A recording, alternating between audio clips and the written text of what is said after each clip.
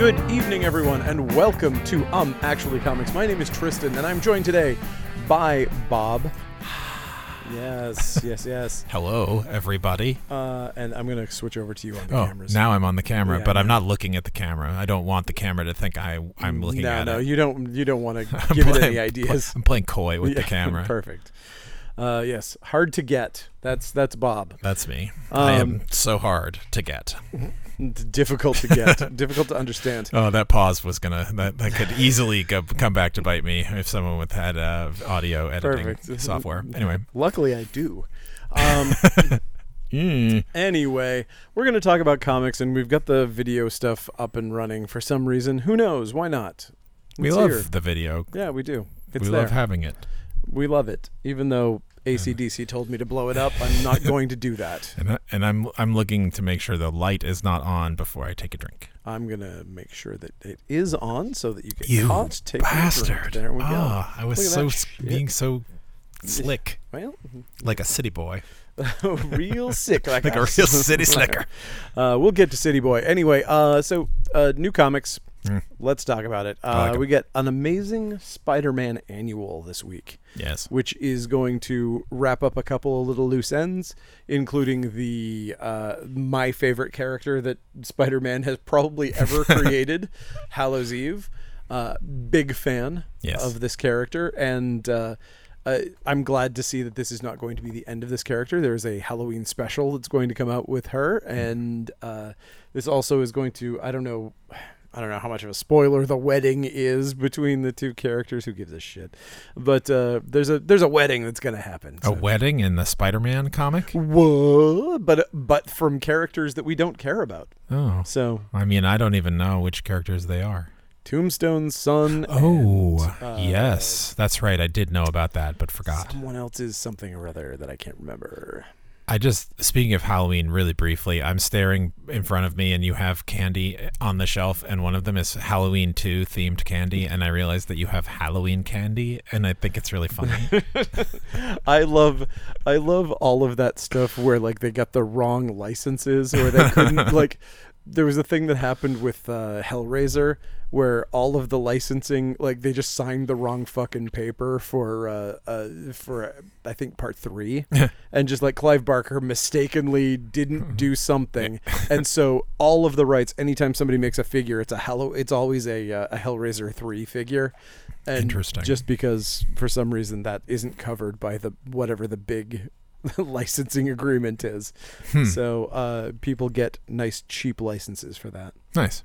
Let's see. Next up, we have Black Cloak. I like Black Cloak. I did not read it because I want to read the last couple issues altogether, but that's Kelly Thompson, and I like the artist as well, whose name I can't remember. I'm sorry. I can't either. So. I think I have it right here. Meredith McLaren. Oh yeah, there you go. Hey, there you go. And Becca Carey, who I don't know. I assume that's perhaps the colorist. Nobody credits their letterers digital anymore. Painter, if you will. I will. You know what? Fuck it, I will. Yeah. Just cause. Buffy, the Last Vampire Slayer. I was just saying the other day when we got the trade in for this, I was like, it's insane that this wasn't an ongoing and that they didn't bring this whole thing back. What the fuck? This was such a good story. Yeah, it was good. Ta-da.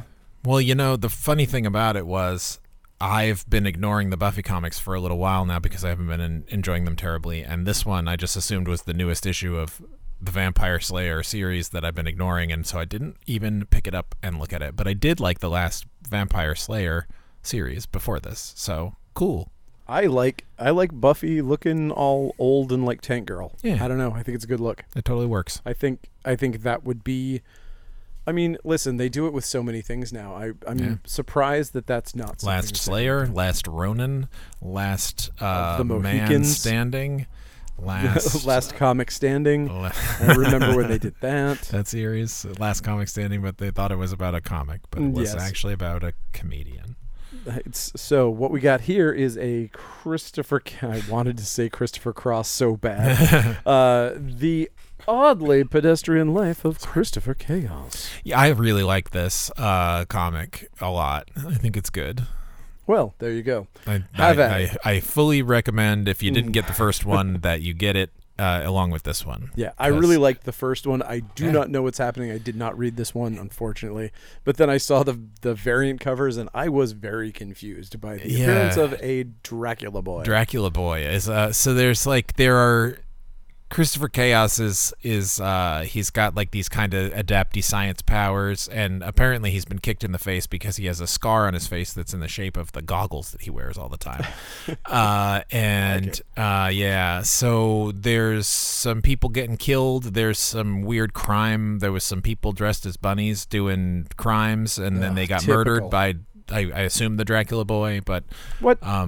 I thought the Dracula boy was going to be like friendly. Well, maybe not. Maybe so. I honestly, I just kind of flip through it because when it's a comic that I know that I already am gonna, I don't always. And I just thought he was way too sexy for that to be like a one-off character. I kind of slept on the job today. Oh, me too. Oh boy, same. Every comic is just great. Everything is. I like all of them. I like how bright the colors are and shiny the paper is. It absorbed my drool very well. That's how you know.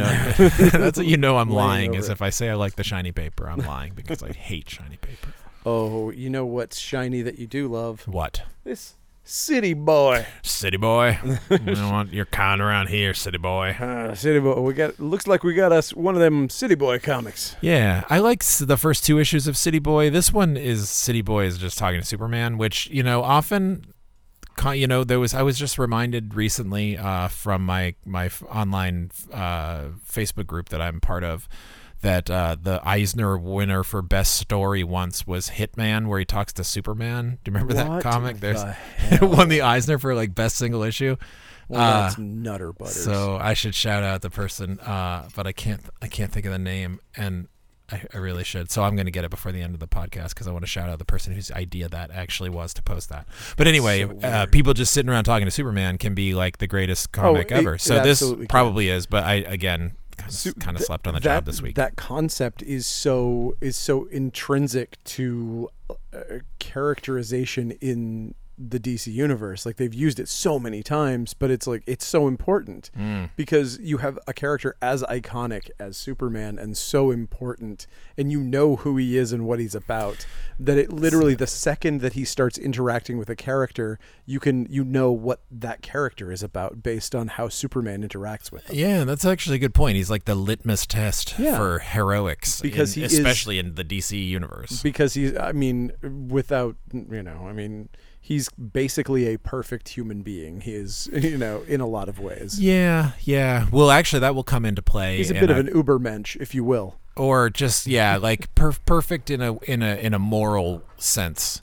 And I think he's practically perfect in every way. Yeah, he's very Poppins-esque. I believe that he would make a great nanny for the children.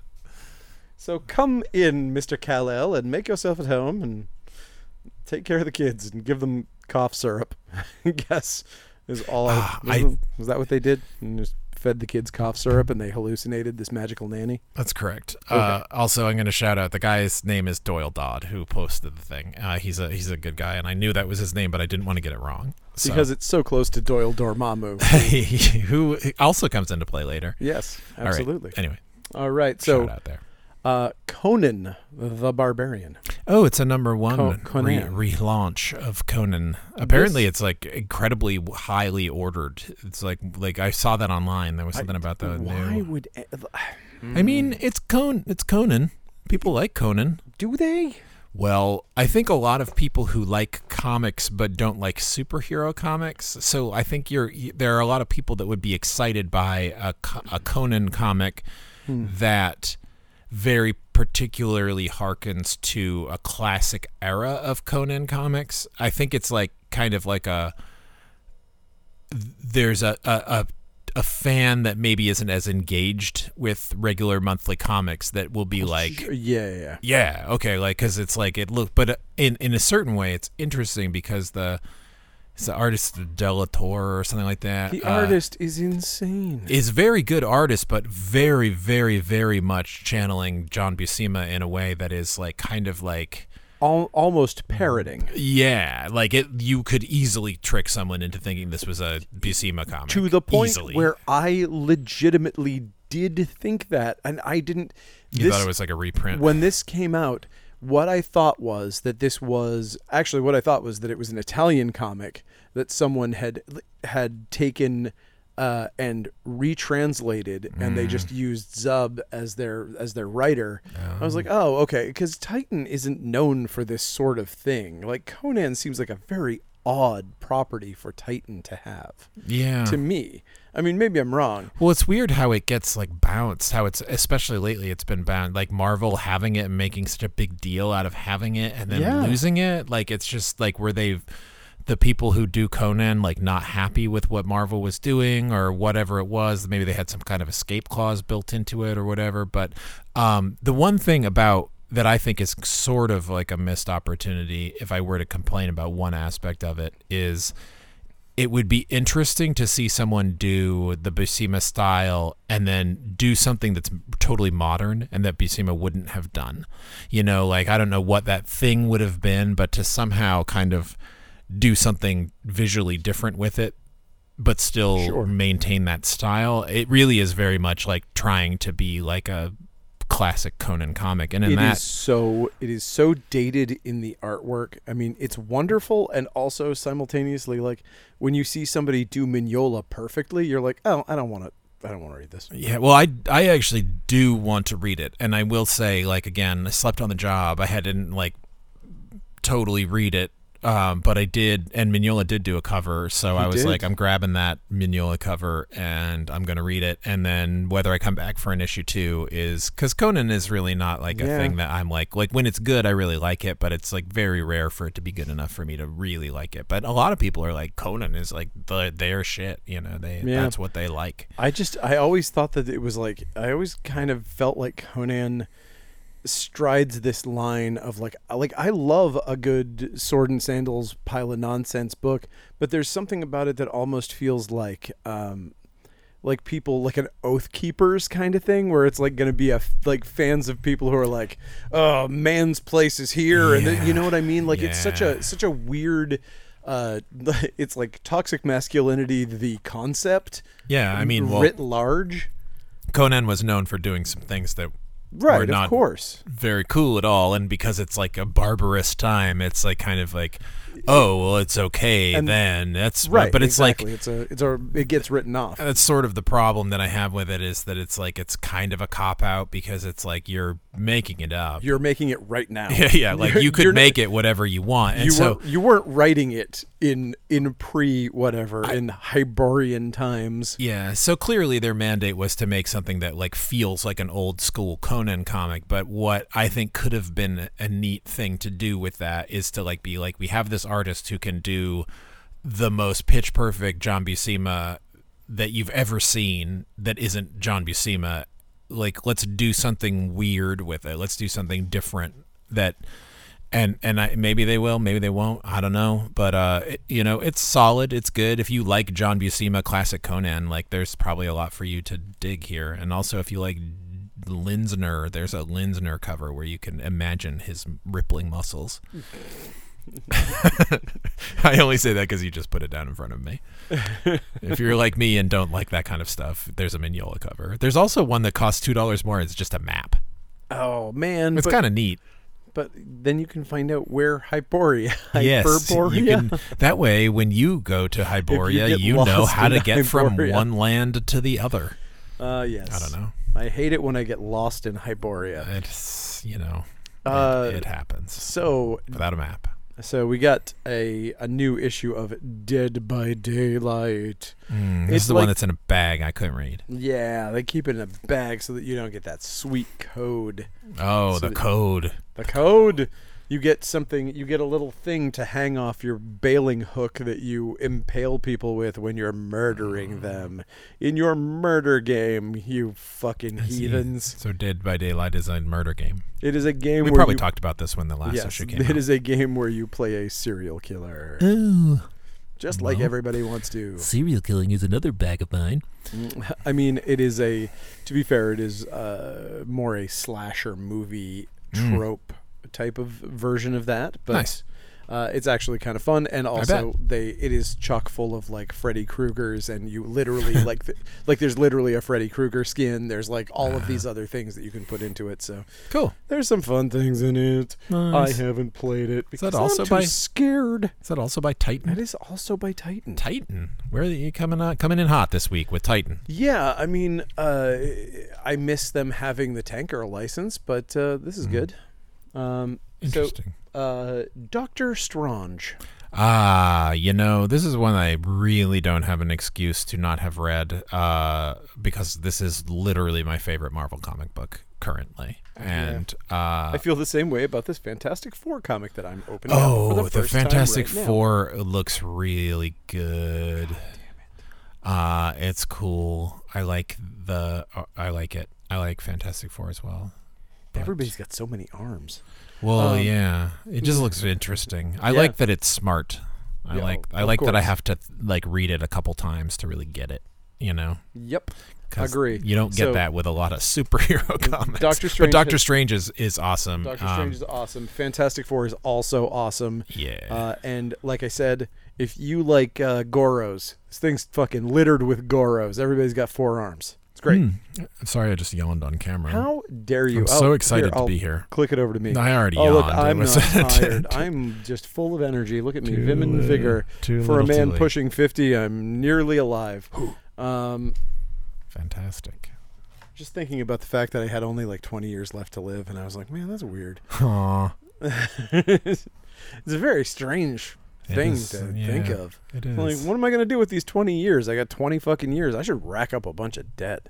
When you die, it goes away. And I said, too late for that. I've already racked up that debt. Anyway, try owning a comic shop through COVID, ladies and gentlemen. Hey. Anyway, Fence is a comic book. Yes, it's about fencing.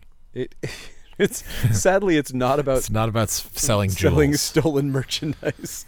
Yes, it is about actually fencing, and it is an LGBTQ title, so very popular on that front. Yes, and Fire and Ice. Speaking of the polar opposite of that, we have yet another based on barbarian stabby, punchy stabby.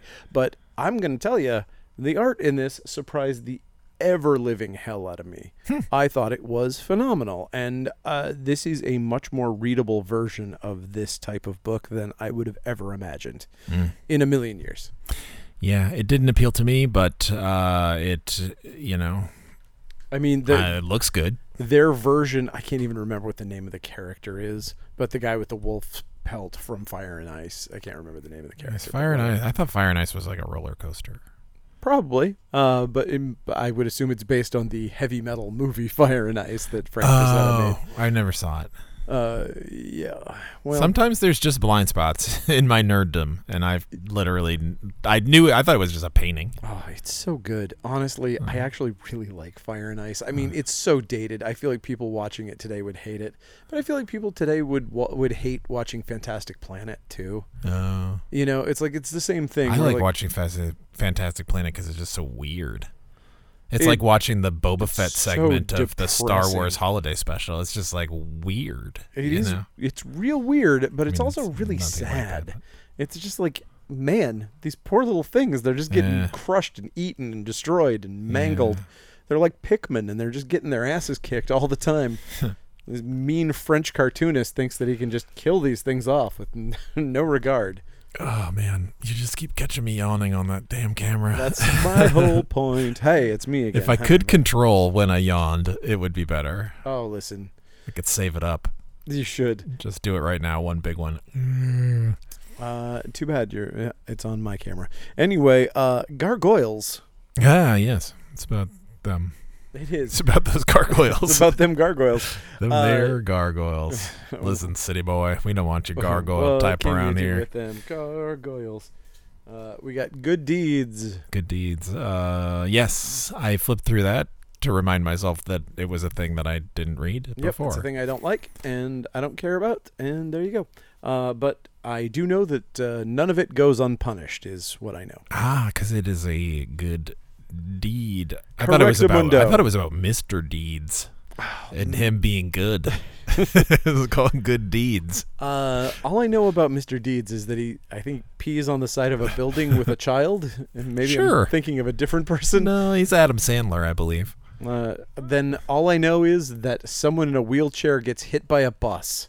Yeah. Because I don't think that there is a single Adam Sandler movie where Someone just get someone hit by in a a bus. wheelchair doesn't get hit by a bus at some point, and I definitely know someone gets kicked in the crotch. There's For sure. for sure At football in the groin at the very minimum. Ooh. We've got Grimm here. Grimm. I like Grimm. Still like Grimm. Yeah. Grimm's good. Grimm is good. Grimm's good. Good Grimm. Yep. Not to be confused with Good Deeds. Satan is good. Satan's your pal. Grimm is about a Grim Reaper person who's a Grim Reaper. Yes. But many other things are also going on in that comic book as well. I think that Grimm would have fit in the Vertigo world back when Vertigo was think a you're thing right. That was the thing that happened in comics. I'm so good at talking today. I'm so glad I'm just going to leave you on camera. Oh God, please don't. I'm so tired. Okay, then I'm going to discuss my Halloween version of Teddy Grahams called the Graham Reapers. Now, this is a line of little bears in hoods, and they have scythes, and That's they reap the amazing. souls of the other little bears. That's almost as good as that Vancouver Mellencamp that you Yes, said earlier. my strip club, the Vancouver Melon Camp. Your Yep. Vancouver-based strip club, Vancouver Mellencamp. It's very good. Oh, and the Ottawa Bakery, the Ottawa Bismarcks. Yeah, that's not as good. that's I a bit do of a like it, stretch. but it's not as good. No, you're right. I mean, Vancouver Melon Camp is probably the greatest idea ever. It's pretty Anyway, good. Okay, Hellboy. Hellboy. Oh, it's great. Mike Norton drew it. It's cool. It's Mike Norton drew it? Yeah. Oh, Yeah, shit, Mike I Norton love is that like guy. smashing it. It's really good. Oh my god. Okay, yeah. It's really good. Let me make sure I show this. Look, I'm going to show you some of this art because it's really good. Yeah. And I love Mike Norton, and I think he's amazing. Yeah. And and he's not somebody who gets enough credit. No. And he passed out and slept underneath his table at our convention. Aw. Mike Norton. He was drinking whiskey straight out of a bottle like everybody else there. We had given everyone way too much alcohol, and they were all drunk as fuck. And the second day, Mike was passed out underneath his table. Oh, It wow. was good. Did he stuff. have like a cloth to hide himself, or could you just see that he was down there? You could pretty much tell that he was down there. It was very funny. Oh, man. Yep. Whiskey. That's like when the video port party when I drank too much whiskey and I ended up walking out like they still had the alarm system on and I fucking set it off. I looked over at Bill and I was just like so hammered. And then I just went over to Bull Moose and my friend Max was working and I said, I need a bag to put all of these DVDs in. And then the next day I just brought them back and put them in the drop slot. Oh, I felt like such an asshole the next day. What a shit. My God, what a day. I did have a good time though.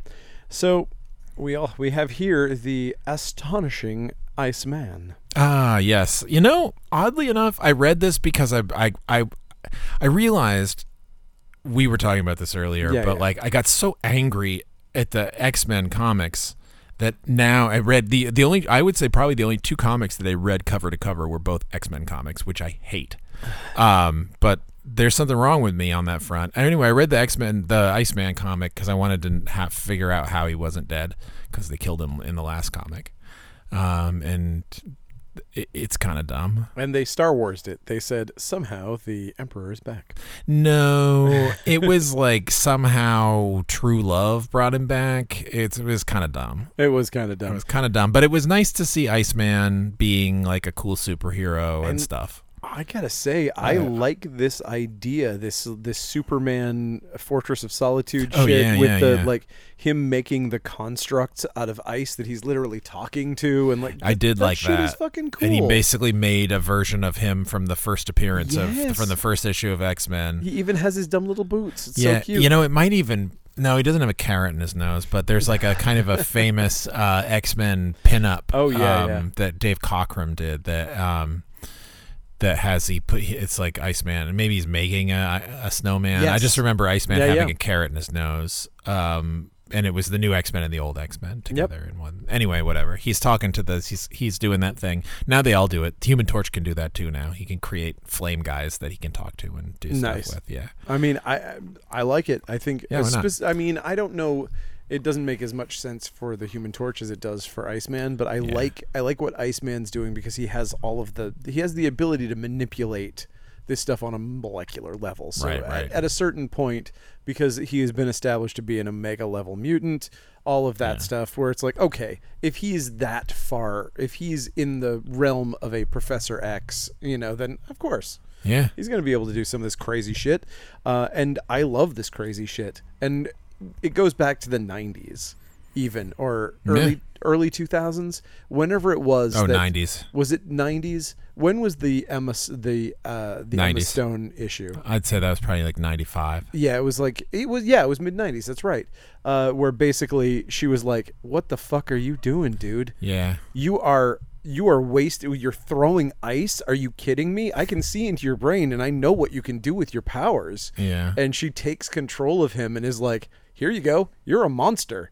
And she does all this crazy shit with him, and it's really fun. And I loved that issue. That was one of my favorites of that run. Yeah, and it fucked him up for a while afterwards. Yeah. The funny thing for me is that Iceman was like always my favorite X-Men character, and it's probably like as dumb as the fact that like his name is Bobby, and I was Bobby when I was a kid when I first started reading comic books with the Iceman. Yeah. And the only letter that I've told you this before, but the only letter I ever had published was 100% just about Iceman.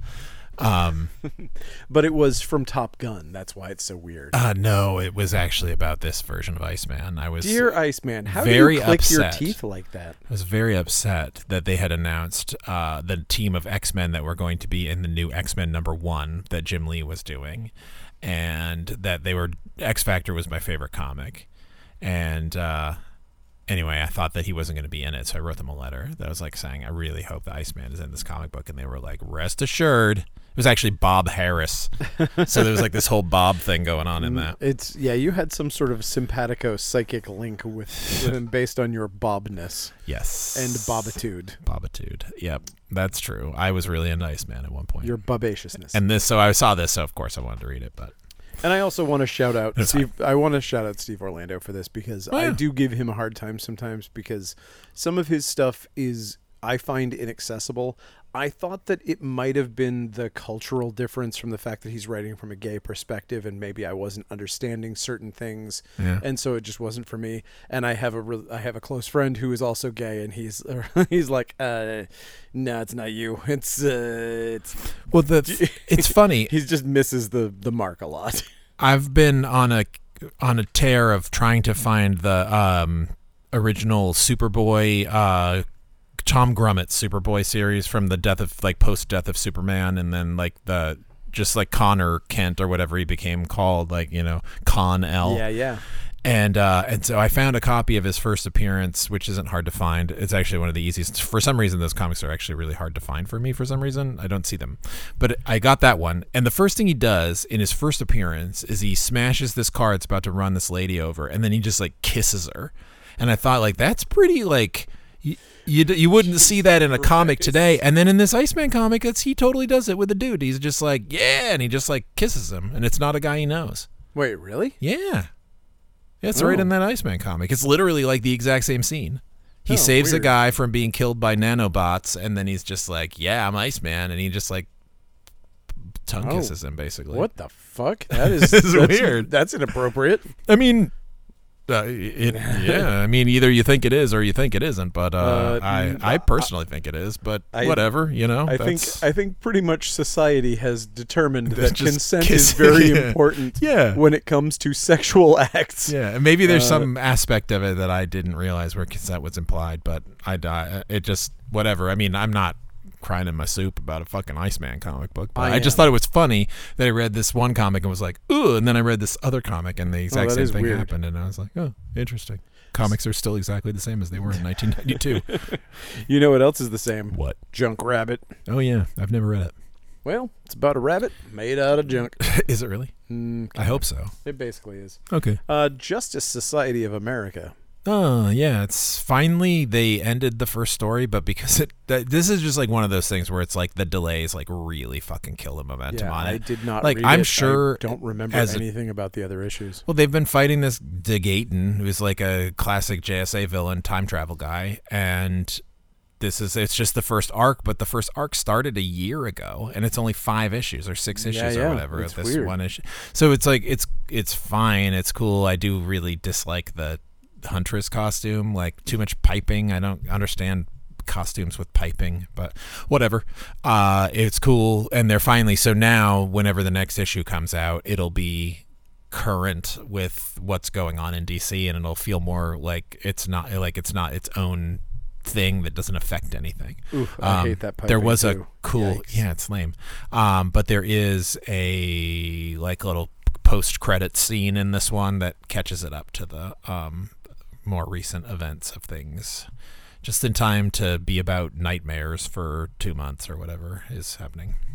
Yeah, and speaking, I like it. It's a good comic. It's just like that's the only thing about it. It's just like the delays are bullshit. You know. Speaking of nightmares, what about Night Terrors, Black Adam? Yeah. Seriously, it's fine. I like this book. I actually enjoy this book, and I don't like Black Adam. Yeah. Like, I do not like the character. I liked him in 52, period. Yeah. I mean, like, I think everyone... He was good in 52. Everyone that's like, oh, I like Black Adam. They like... He was good in JSA, too, actually. Oh, that's true. I did like That's him where in he kind of JSA. first came back. Yeah, but Yeah. 52 was really, really where it was at for Yep. me, at least.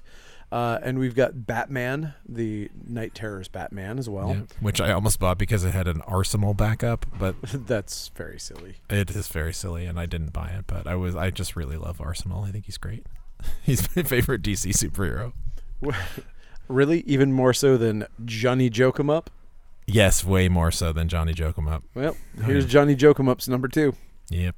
And That's fine. All of these are fine. I just like the overall concept is not exciting to me personally, but like I don't think there's anything wrong with these comic books. I don't like. It's just so funny because like when I first started reading comics, one of the first things I read was essentially this crossover.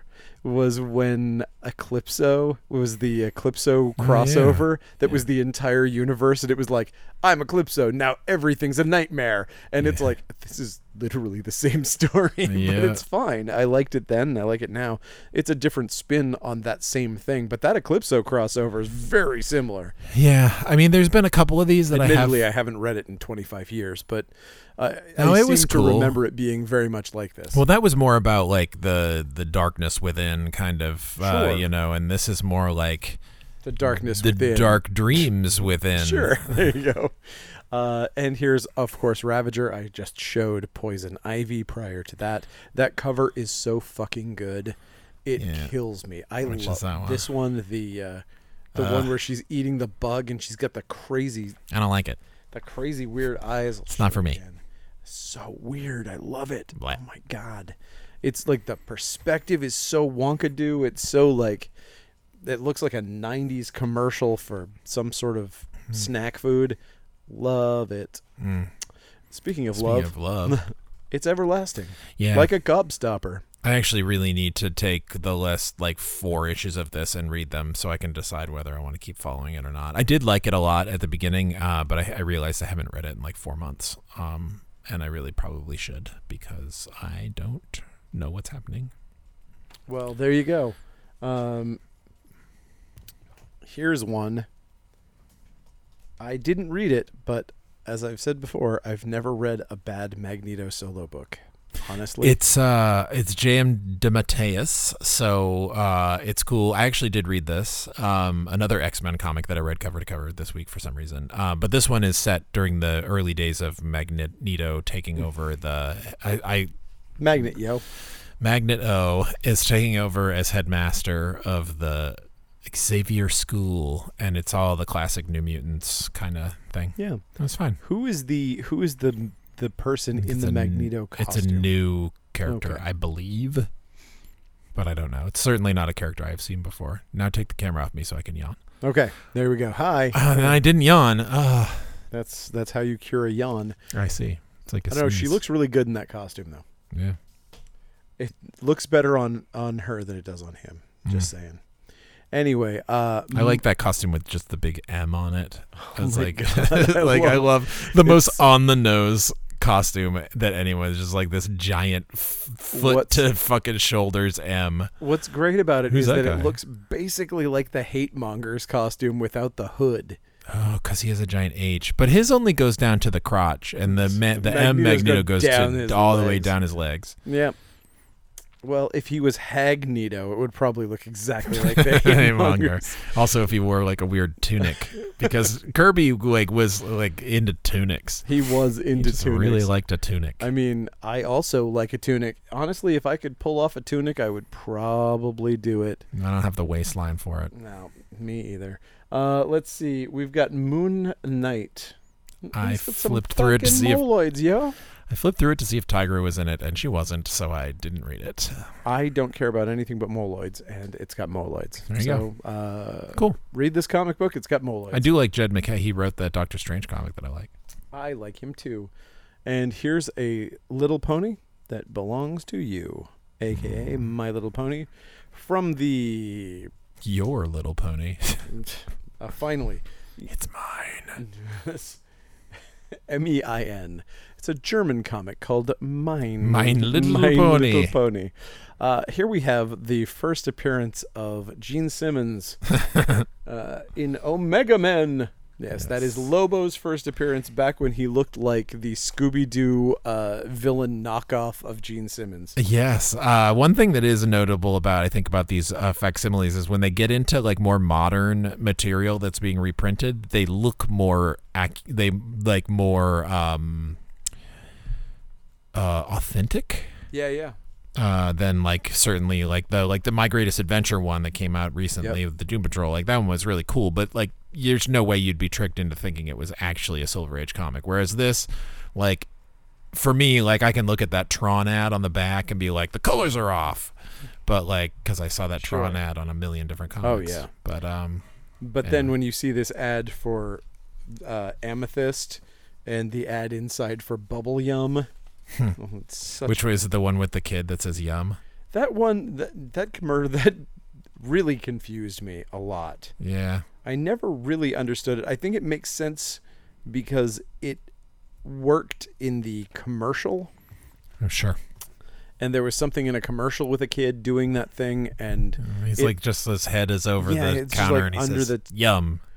Yeah. I don't. But yeah, understand it probably was a callback to a thing that was more culturally zeitgeisty of the time. It was a where's the beef moment. Yeah. The ones that really got me was, remember the Gumby Gum Pop?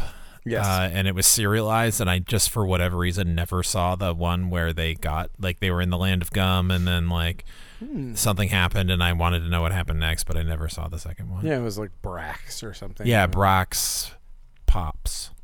Okay. Anyway, sorry. Here's a question that I have for you before we move on to For me Once Upon a specifically? Time at the End of the World. Yes. Oh. Well, I mean, if anybody else who's listening to this wants to answer this for me, I would love to hear it.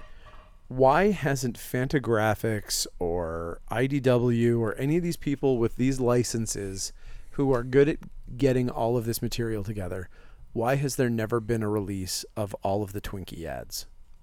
Why have we never had a Hostess book? I want a collection of Hostess Twinkie ads. Yeah. I would love it as like an actual like comic book too, like just a comic where it's just the Twinkie ads. Oh, if you serialized it, I would buy the shit out of that. No, just like all of them in one like supersized comic. There's That only would a be so kind of big. There's literally hundreds of them. Well, Are there not hundreds? hundreds plural. There's over 100. Well, I mean, just 100-page giant, 2 issues. It's true. That'd be cool. I would be into it. I'd be into it too. There's some really good ones. There really are. And What was the one that I saw that recently that I was like, what is fucking going? The Wonder Woman one, The Borrower. yes. He's like, I'll just borrow this. I'll just borrow these jewels, and it doesn't explain in any way why he's like able to just walk into stores and take stuff. Like That's his superpower. he's borrowing. I mean, there's so much of that. It's so crazy that they're from the 70s and like the language is it's so purple and so like lost to time that they're just like One of the Spider-Man ones is called Spidey Spoils a Snatch. Is one of the. It's like, come on, you had to know what you were doing. And you also you couldn't write it today. Like there was a comic I was reading. It was just a Bronze Age Batman family comic where Robin and Batgirl teaming up to fight the Outsider, who is just Alfred, but for some reason has these really weird supernatural powers where he can pluck the moon from the sky and throw it at you. Stuff like that. It's just completely weird, but he jumps out of a television screen, which is used to great effect in The Ring and stuff like that later. You think about it, it's actually genuinely kind of horrifying, but he comes out and Robin's just watch out, Batgirl, that guy's full of supernatural tricks. And it's just you couldn't write that perfectly weird anachronistic language today. You just nobody could. Bob Burden. Yeah He's the only person I can think of. But it would be he could write a Stardust the Super Wizard story that you would be convinced was actually real. I'm starting to really regret not backing that Stardust thing that's coming. That was on Kickstarter. No, I saw that. I just $100 Kickstarter. I just can't. But so expensive. But it looks so cool. That guy Jesse Lonergan, who I really like, he was doing one of his Instagram posts of just he maps everything out and rules everything out, but then he inks it by hand and he does these process videos, and it's amazing to watch because the shapes they seem so perfect, but when you look at them, they're actually not. They're freehand, it's pretty neat to watch. Good. But the thing about the borrower that I also there was when she beats him at the end with the Twinkie pies, she's here. And he's are those the same Twinkies that I borrowed before? And I'm are you, what? Are they the same Twinkies that you borrowed before? Did you digest them and then they came back? What did you do with the Twinkies that you borrowed before that Wonder Woman would somehow have come into possession of them and then given them back to you? Borrower. I just don't get it. Anyway, sorry. I mean, listen, I don't get it either. I just knocked the camera for this. Oh. And now it's all... No. It's all kerplunked. Oh, there we go. I dekerplunked it. I dekerplunked it. Don't worry about it. Created quite the boner. I mean, listen, the use of boner in those commercials as well. Also, I believe still allegedly the first person to be funny on the internet, a.k.a. Sean Baby. That site is probably still up there. I would assume that... the Sean Baby stuff is definitely still there. At least the last time I looked. You could probably find all of that stuff, and some of it is very funny. There's sort of a Mystery Science Theater thing done with it where he has a bunch of terrible characters, including the Luke Cage villain Mr. Fish is one of the... Rosie Rocket and Mr. Fish, I think, are two of the characters, and they do commentaries on the Twinkie ads, and it is very funny. Nice. Yeah, those are good. The one through my comic group real throwback. That is 30 years old. Oh yeah, definitely. But just relevant to this through the panel to panel group that I admin for on Facebook. One of the guys that's a member is the archivist from, I think I mentioned it before on the show. He mentioned recently that any comic book where they say the word boner is more requested than any other comic book. It's people just really want the reprints of the boner comic books, which I think is just very strange. I would be what's the ones I can't afford that I want to read? That seems like the ones that would be the ones that I would want. Yeah. For instance, Lobo's first appearance, if that was a thing I wanted. That's an expensive back issue, so having a copy of it to read. The first time I got one of these in, I read it, and I was like, it's not very good. I don't ever need to read this again. It's when Keith Giffen... It was before need to see this. It was before Keith Giffen started aping Jose Munoz, but while he was still aping Jack Kirby, basically... I mean, there's some good stuff here, but... I like Keith Giffen. Yeah. But he definitely at that point was It was before he got to that style that I liked, which I realized much later was copying another guy. All right. But he's now got his own style that I like as well. Once Upon a Time at the End of the World. Yeah, sorry. It's a comic. Oh, yeah. No, it's good. I didn't read it, but I really like this comic. There's less fucking in this one. So. Yeah, thank sort of thankfully, honestly. Yeah, I thought there was a little seriously. bit too much fucking in the last one. That was a little over the top. Yeah. I mean, it's fine. It's whatever. Fine. I'm not judging it, but like, I just like, I don't know. It's just like, okay, nothing happens but fuck. We got Order and Outrage number 4. Oh, I forgot to look at that. Well, This number 4? Have we seen this one before? I don't know. I feel like I don't remember it. I don't know. Outrage. Dark Horse. It's a Jim Starlin thing with Rags Morales doing the art. Oh, Greg Morales is good. Rags Morales is amazing. Huh. Interesting. And speaking of amazing art, Packalist number 7. Oh, yeah. I can't believe that this comic, which took, I don't know, the last issue took him like 3 years to come out with. Yeah, now he's just and like... now it's another 60-page issue is out instantly. He's just... I don't... It's cool. He's wrapping up a long-time serial, and then it says the next one is going to be a 0 issue where he's going to have his oldest stuff that's never been published, which I'm really excited to check out. And here is Parker Girls number 9 from Terry Moore. That is a thing that I am not reading. I also am not reading it, but I'm sure it's... I'm just not a Terry Moore fan. It's not my thing. Yeah. The people that love him, love him. Mm-hmm. And the people who don't probably love Peacemaker Tries Hard. Oh my God, I do. God, this book is so funny. It's so good. It's so good. My Bleeding Cool ate shit so hard this week over this comic. It's fucking great. Good. They suck. Well, I mean, whatever. But like, they did this like clickbait base like thing where it was like, well, Snowflake. They had like Marvel had Snowflake, and then he like tried to be like DC created a character called Snowflake. He's acting like number 1, it's Snowflame's first appearance, which it definitely is not. Nope. And number 2, it's not Snowflake, it's Snowflame. If you literally read the comic that you posted as part of your article, if you had even like processed it for like 2 seconds, you would have not fucking done that dumb mistake.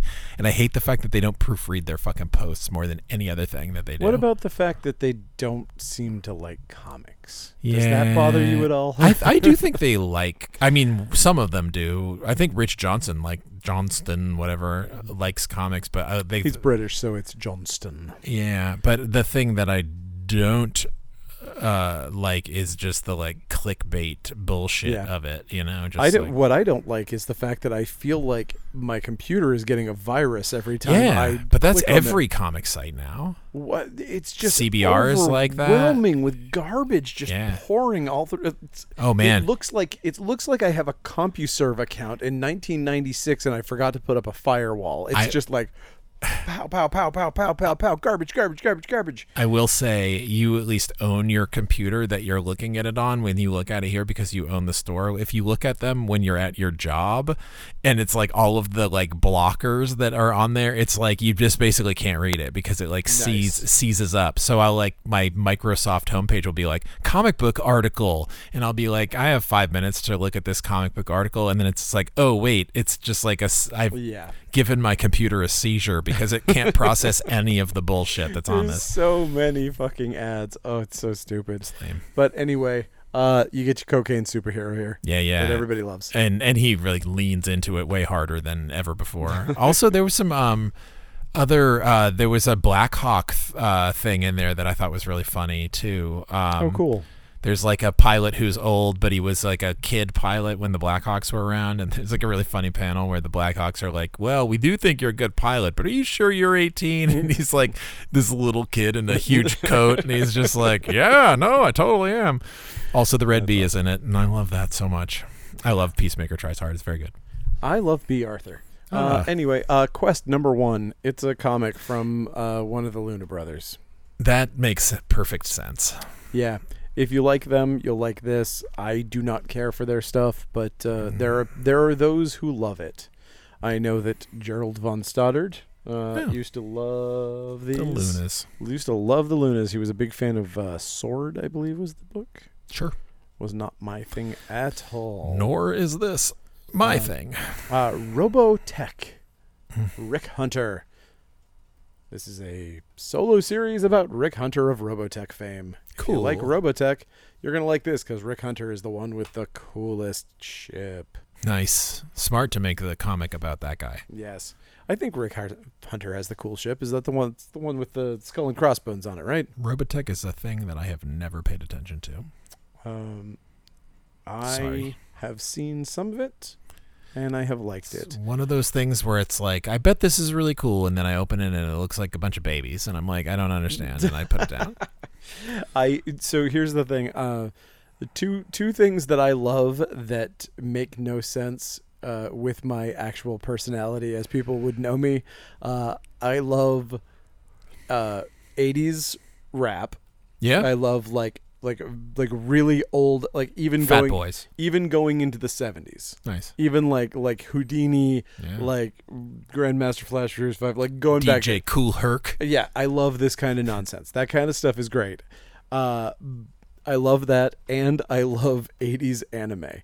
So when it comes to like the Macrosses and the Bubblegum Crisis and the like all that kind of dumb shit, when people are like, oh, My Hero Academia and Chainsaw Man and all this shit, I'm like, it's cool, but I like the dumb shit. Like, Yeah. I've been rewatching all of Ranma 1/2 and absolutely loving it. Like, everything Rumiko Takahashi has ever done, I'm a fucking huge fan of. I should probably watch Ranma. I never have. The It's only funny one and silly. that I got really into, oddly enough, and you'd think I'd be more into like adventure sci-fi stuff, but the only one I ever really liked was Marmalade Boy, which I don't even know that one. Yeah, Kim from Phantom Kitty was yes. like, "We're watching this thing," and I was like, which is of course nothing like what he sounds like, but that's a perfect. yeah, come on in here, son. Yeah, We're watching some watch- anime.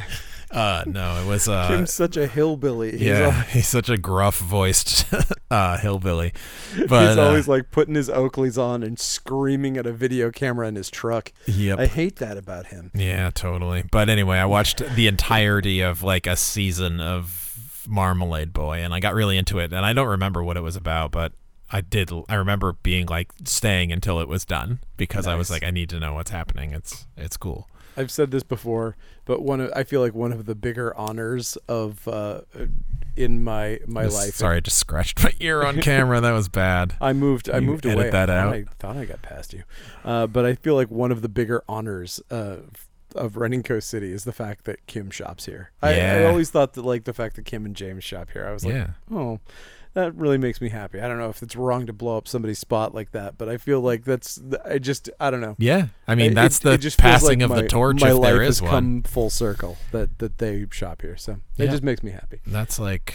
not only is that a connection to old comic stores from when we moved here, but also like record connection, Yeah, like yeah. because Kim used to work there too, and Yeah. I wouldn't even live in town when that existed. Anyway. Bad Times Habits passed. Bad Habits Zoots. Oh my God! Oh man, remember I Bad did. I Habits do remember record Bad store? Habits. Yeah, Tony Emmons worked there Oh, briefly. It was so good. Oh my God, there was so much stuff there. I was so broke when I moved to Portland that I would go to that record store and I'd just be like, well, I can't buy anything, but man, it's nice to look at all of these things. Unfortunately for me, Bull Moose already was here right when I moved here, so I was more of a Bull Moose person because the people I knew worked at Bull Moose. Definitely that was. But the that was case when for there me were as like well. 2 Bull Moose stores. But still, Bad Habits was the thing. But that I Bad was- Habits was cool. It I was remember buying Bad Brains tapes there. I bought like Yep. they had just like so much punk rock stuff there that was just really cool, and they had really good tapes. And I was still had- like wicked into tapes. They had 3 bootleg Misfits records that I was like Nice. drooling over. There was one called Live at Al's Pub that still to this day I've never heard of. Oh, like I wow. haven't seen since I saw there. Wow. They had the Vampira Sessions, which I do actually finally have a copy of. Nice. And they had Beware, which is just the UK release. But man, super loved that place. Yeah. That's a Portland thing that nobody else gives a fuck about. Sorry that's to true. waste time. I remember with buying something on SST Records there too that I can't remember what it was. that. Ooh, I love a lot of things on SST. I don't know Records. why I You know remember who that. else loves SST Records? Who? Rick Remender. Oh yeah, He is nice a segue. dude who fucking loves some good punk rock, and this is probably the most. I'm gonna say this is the most mature, complex thing that Rick Remender has ever done. Is it Sacrificers? This is Sacrificers. This was the only bummer of this for me was that I read the Free Comic Book Day version, and so it was there was nothing new in it for me. But I am super down with this. I love Max Fiumara, and I think this is probably the best comic out this week for me. I really dig it. He's on fire lately. I don't know what's going on with him, but he's really hitting some kind of vein. It's crazy because this is something that I've seen other people who are of his talent level try to do, or at least maybe not his talent level, people of his prestige level. When they get famous, they try to do something like this. And the only thing that I've seen succeed is East of West. Okay. You know what I mean? It's the only thing of this level of like, I'm going to do a Lord of the Rings style gigantic world with so much lore and history and its own religion and all this stuff, and it tends to fail. Well, he already did Seven to Eternity, which is sort of also that with right? Isn't that him? That is him, yeah. With Opeña. I felt like that failed. Oh, I think it just kind of fizzled because Maybe it didn't. But I think that was actually... That could just be me. But I think this is much better than that. I liked it. I like this. I like the weird kind of anthropomorphic fantasy of this more than I like the Seven to Eternity. But Jesus, the art is like so good on both of them that like you couldn't even really like compare on that. No, you can't.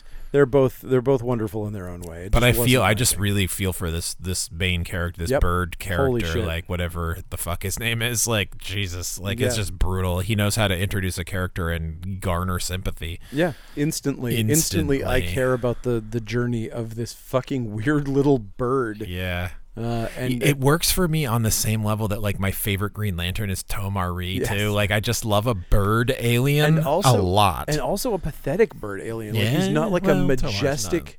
Not like a majestic. Okay, come on, dude. Tomari is not pathetic. He was in the Honor Corps. There's only three of those guys. Hold the phone. Let me defend my position here. He's a pathetic looking bird. He looks like he's been plucked. Like all of these birds, because he has a uniform over his feathers. He looks, perhaps you've never read Green Lantern 55 and 54, where they have the big war, and he gets his shirt ripped off, and he starts flying because he can fly without a ring, which he never does for some reason. I don't know. It's probably easier to fly with the greatest Green Lantern of all time, and that is a hill I will die on. That's fair. I've always felt that he looks like a bird skeleton, the way that Beta Ray Bill looks like a moose skeleton. Oh, I don't think he looks like a skeleton at all. He reminds me more of Beak. It sort of depends, because you're also you're used to the fucking Ethan Van Sciver version of those aliens, which is all fucked up looking, like That's the true. Gil Kane version, where he's like more round and firm and fully packed. Yeah. He's toasted. But yeah, and that's why I hate Guy Gardner and always have hated him from the fucking very beginning, because he fucking is the reason why Tomari was killed.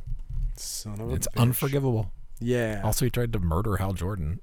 It was just like, I'm just gonna murder you, and he like just takes off. He used to do that all kind of shit all the time, and then that's why everybody punches him. But now he's like this gruff, lovable guy. I'm like, no, he's a fucking shitty murderer. Like, I don't like murderers in comics. We'll find. I like that basically the default position of DC Comics on Guy Gardner is that you punch him in the face. I do like that too, yeah. That's a funny trope. Yeah. Anyway, I read a Justice League comic where he was wearing a tank top that had a Batman symbol that just had a red circle with a line through it on. I was like, you could sell that. Yeah. Oh, absolutely. It was sleeveless, purple. I don't know, whatever. We got Sandman Universe special of Thessaly. This is fun. If you are a fan of this stuff, I'm not a huge fan of this artist, of Maria Lovett usually. Her stuff is difficult for me to understand, but it's usually her writing it. So Eros, that thing that she did, that was like a little confusing to me. I know not of what you speak. I can't remember. It's Eros / something else, and I can't remember what it was called. But either way, it was fine. It just wasn't my thing. This, however, is we're talking about James Tynion again, and he knows the Sandman universe inside and out, and he can write these characters so well and do so much justice, and he knows all of the backstory so much better than I even remember it when I'm going into it, and I'm like, oh yeah, she did have sex with Dream. That's weird. And I was like, oh yeah, that. And there's just a bunch of other stuff, and Thessaly's such an interesting character, and they use her to great success in this, and the magic that they use in this world is so cool. I just really liked this book. Nice. I think it's great. That's cool. Again, it's probably going to be incomprehensible to you if you're not familiar with Sandman, but it's still good. Whereas Scooby-Doo Someone is was trying for to come everyone. inside, and it scared me. Yes, there you go. Scooby-Doo. There he is. Oh, he makes a fjord joke. We can't On the cover. afford to get caught. Hey-o. They're running from a Viking. Because it's a Viking. All right, there's the Scarlet Witch. It was pretty good, I guess. I flipped through it. I flipped through every page of it, and it looked. If you're into this comic, you'll probably like it. We got more Steve Orlando there. If you're into Spawn, you probably will not buy this because nobody buys it. Anyway, it's Spawn. Spawn. But it is crazy that it's like, it's $2.99. They've started doing like heavy covers. Like they're doing everything. These are so nice. They do such a good job with this. It's like Literally no one buys them. we sell 1 copy, 2 copies of this. Spawn sells. I mean, I assumed it was a low seller, but I believe last count it was less than 3,000, which was like way below cancellation numbers for anything else. But because it's Image founder Todd McFarlane, because he wants it to keep coming out, so he makes it come out. All right. And also, from what I hear, this is probably just conjecture, but it's also because he makes a lot of money on trades. And as the trades come out, that's just a source of income that happens forever. And if you have number 26, as we have this week, coming out of your trade paperbacks, people will buy 1 through 25.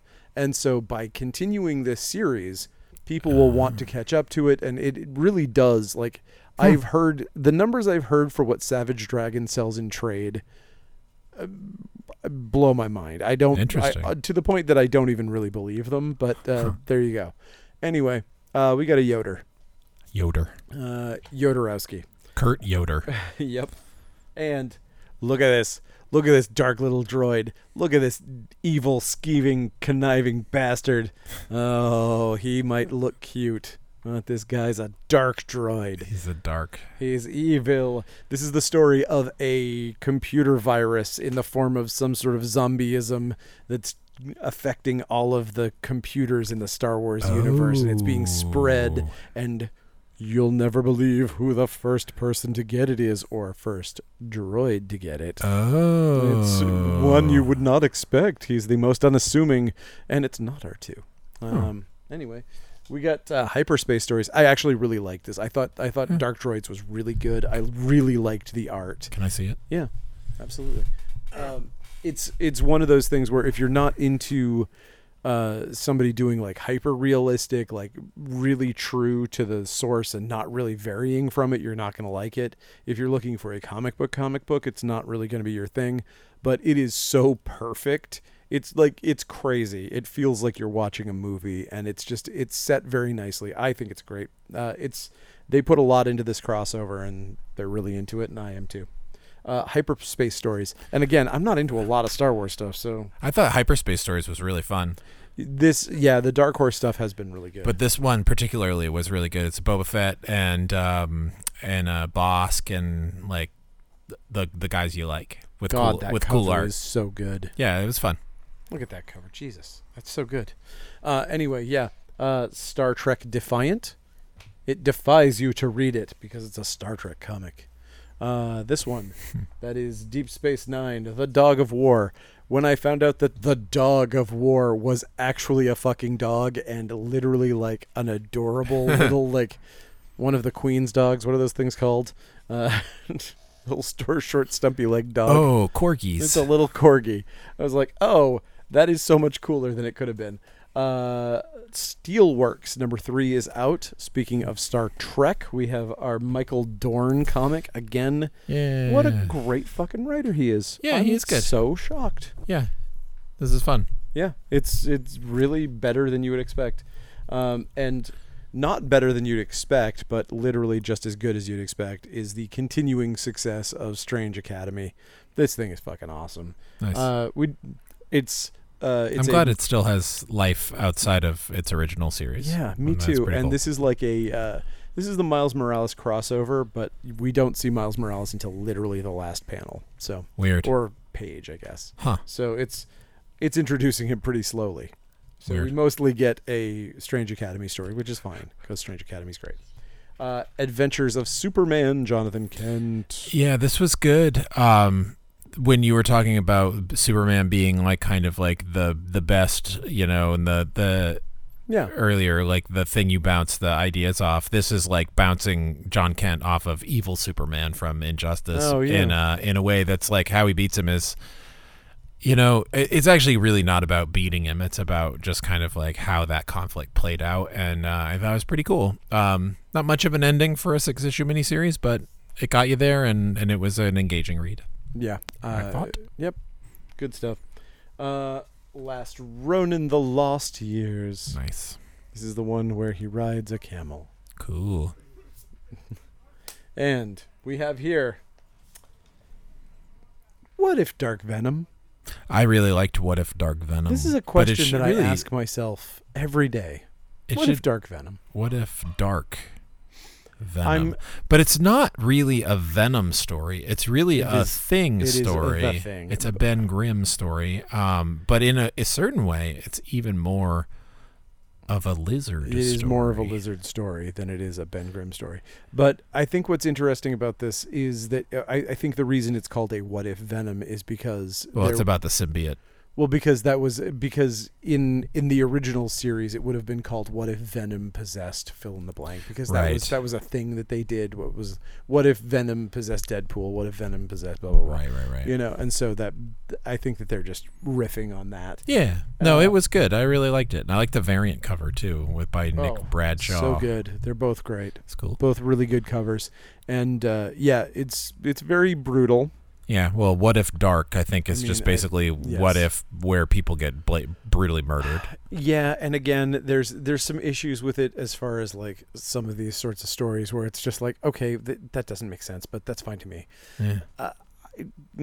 A character gets killed in a way that I'm like, well, I don't think that would happen. Yeah. I don't even know if this character has blood, for God's sake, because we've never seen it before. Yeah. So I don't believe that he has a circulatory system, but whatever, it's fine. If he does have a circulatory system, whenever he used his powers, he would probably have a heart attack every single time, but because his blood would get further away from his heart each time. But whatever, that's fine. Yeah, that's true. You're thinking too. That's what you do. That's what you get. You're thinking too much. Don't think too hard about it. Listen, city boy, you need to stop thinking so much. You know what I say? I say, let's put an end to this and have a death of the Venomverse. This one I just do not get. It's like Spider-Verse, but it's Venomverse. Whatever. This is like, this idea was driven into the ground like so good. Last fucking year. You liked it? No, it's terrible. I just think it's so funny that there's a series that nobody liked, which was like the Venomverse concept. It didn't sell well. Like across platforms, nobody read it. It sold to people collecting covers, maybe at best.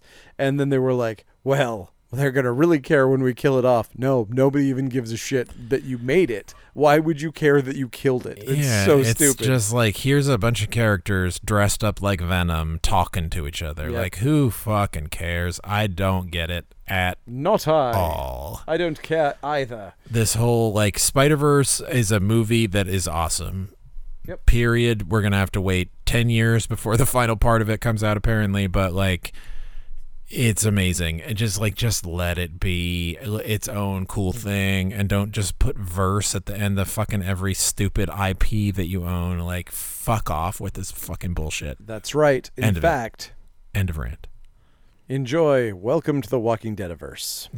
I mean, honestly, like, I get it. The Walking Dead came out. It was popular. It told a story. Now they're like, hey, let's colorize it and do it that way. Okay, fine. Sure. That's fine. And we have X-Men 25, a big clutch issue with a bunch of dead people. Oh, yeah. I don't know. I'm so angry at the X-Men right now. But I do really like Kitty Pryde.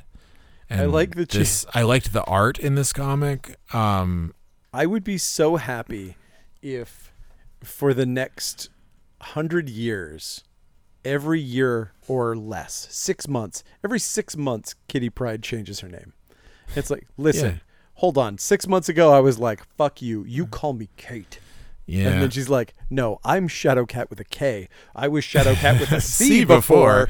So yeah, like the idea that how dare you call me Shadowcat? It's such a comic book thing too to like change the spelling of it. It's just like she's Shadowcat now, but spelled different. It's like, come on, it's not pronounced different, you dipshits. Also, I can't really get excited about a comic where like it's cool. This would be a great what if comic. Yep. Like, oh, there's a lot of really cool ways that Shadowcat could kill people with her powers, and there's definitely some great kills in this. Yes. But like, I just don't want to read that. Yeah. I don't like this. I know it's a character that's progressed and she's an adult now and not a little kid anymore and whatever, blah blah blah. Fucking care. But like, I don't need a comic where the X-Men are murdered, and I don't need a comic where the X-Men murder. I just don't need it. I don't want it. And it even goes against the tenets of Krakoa when they started the whole damn thing. Yeah, but she like specifically like points that out in her murder spree. So She's I mean, like, check this out. I don't care no more. It's like one of those things where it's like, I get that there's a logic to the story. I'm not saying the comic doesn't have logic. I am saying that it's offensive at its core. I thought like, oh, like last week I listened to it and I'm like, oh, I like this. There could be a new direction for this. But the more I thought about it and the more it sat with me, I'm just like, can you just treat the characters with respect? Like, can you just do that? Like, that's how fucking hard is that? Like, you can do cool stuff with any character. Like, that's been proven with Immortal Hulk or any, like, there's a million, this new Doctor Strange. I've read a million Doctor Strange and I've always been pretty lukewarm by Doctor Strange. Now this new series, it's like, it's doing something just a little bit different, but it's like, there's respect to it. And I fucking hate Jerry Duggan. I do. I think he's a shitty writer. I think he's like Mark Millar quality of writer for me. Like, I just like, if he wrote it, I don't give a fuck. Because not only did he write these X-Men comics that I hate, he also wrote that fucking cock-Jew bullshit, which I fucking also hate. I just think that's all this guy has. Just dumbass fucking feel like cock-Jew lowbrower. might have soured me to him as well. I think he's a fucking hack. He's a bit of a hack. I hope he hears this too. He does. He definitely does. He never will, but I would love it if he did. I would love it if I could like have a platform where I'm just like, I fucking hate your writing, you shitty hack. Ooh, anyway, that's what happens when I push that button. It looks at that. It turns me off when I'm swearing and ranting at specific people, which I shouldn't do. I like that. Okay. Anyway, I'm sure he's a nice person. He's not. I think he's the next Hitler. No, Sorry. he's not. I'm just kidding. Don't know anything about him personally. I just think his writing is offensive. It's fair enough. I mean, I think, but just based on Cockjew, I think that's demonstrably true. Well, and I mean, obviously with that one, it's like about it. But anyway, there are like, you could read the Magneto comic or like the Iceman comic, and there's like, they're not killing everybody, and it's not about. I did enjoy shit. both of those things actually. I did enjoy Iceman, and I didn't read Magneto, but I skimmed it, and I actually think I really want to read it. So yeah, the only thing that's a bummer about Magneto is that it's set in the past and not in the present. But it's like, I wish they would like get some of these guys that are still writing that understand the characters to just get more involved. Like, you don't. I just want Joseph back. That's all I. Joseph is back. He is. He's in that X-Men comic. Oh no, wait, no. Which one is he in? He's in. What? No, he's in Scarlet Witch. What the fuck? Yeah, he's in Scarlet Witch. Holy shit! Yeah, that's exciting. Joseph is fully back. I love Joseph. Yeah. Okay, Joseph Maggot team up is on the way. It's on the horizon. Maggot and Joseph. Assuming forever. that Maggot wasn't one of the 250,000 mutants that was supposedly executed last month. They love to do that, man. I mean, so obviously they're not dead, but like. It just seems like every 6 months every 4 years they kill off everybody but 138 mutants. Well, and that's the thing. It's like they and obviously they're doing something different, so I'm not going to like react to it like it's like, "Oh no, my precious characters." I don't give a fuck. Like I don't care. Like if there was a comic where they all died and whatever, like it wouldn't. Listen, it's 9:47. I'm sorry. Let's go home. Okay, I'm sorry. Anyway, I understand. I have feelings. I understand that you have feelings about the X-Men, but I have feelings about going to bed. I'm sorry. And you can shut me up anytime. I'm sorry. All right. You can follow us at Coast City Comics. You can buy things from coastcitycomics.com. You can follow Bob at $binge. And we'll see you next week. I'm not sorry. I don't ask you to be. I only ask you to go to bed. Good night. Bye.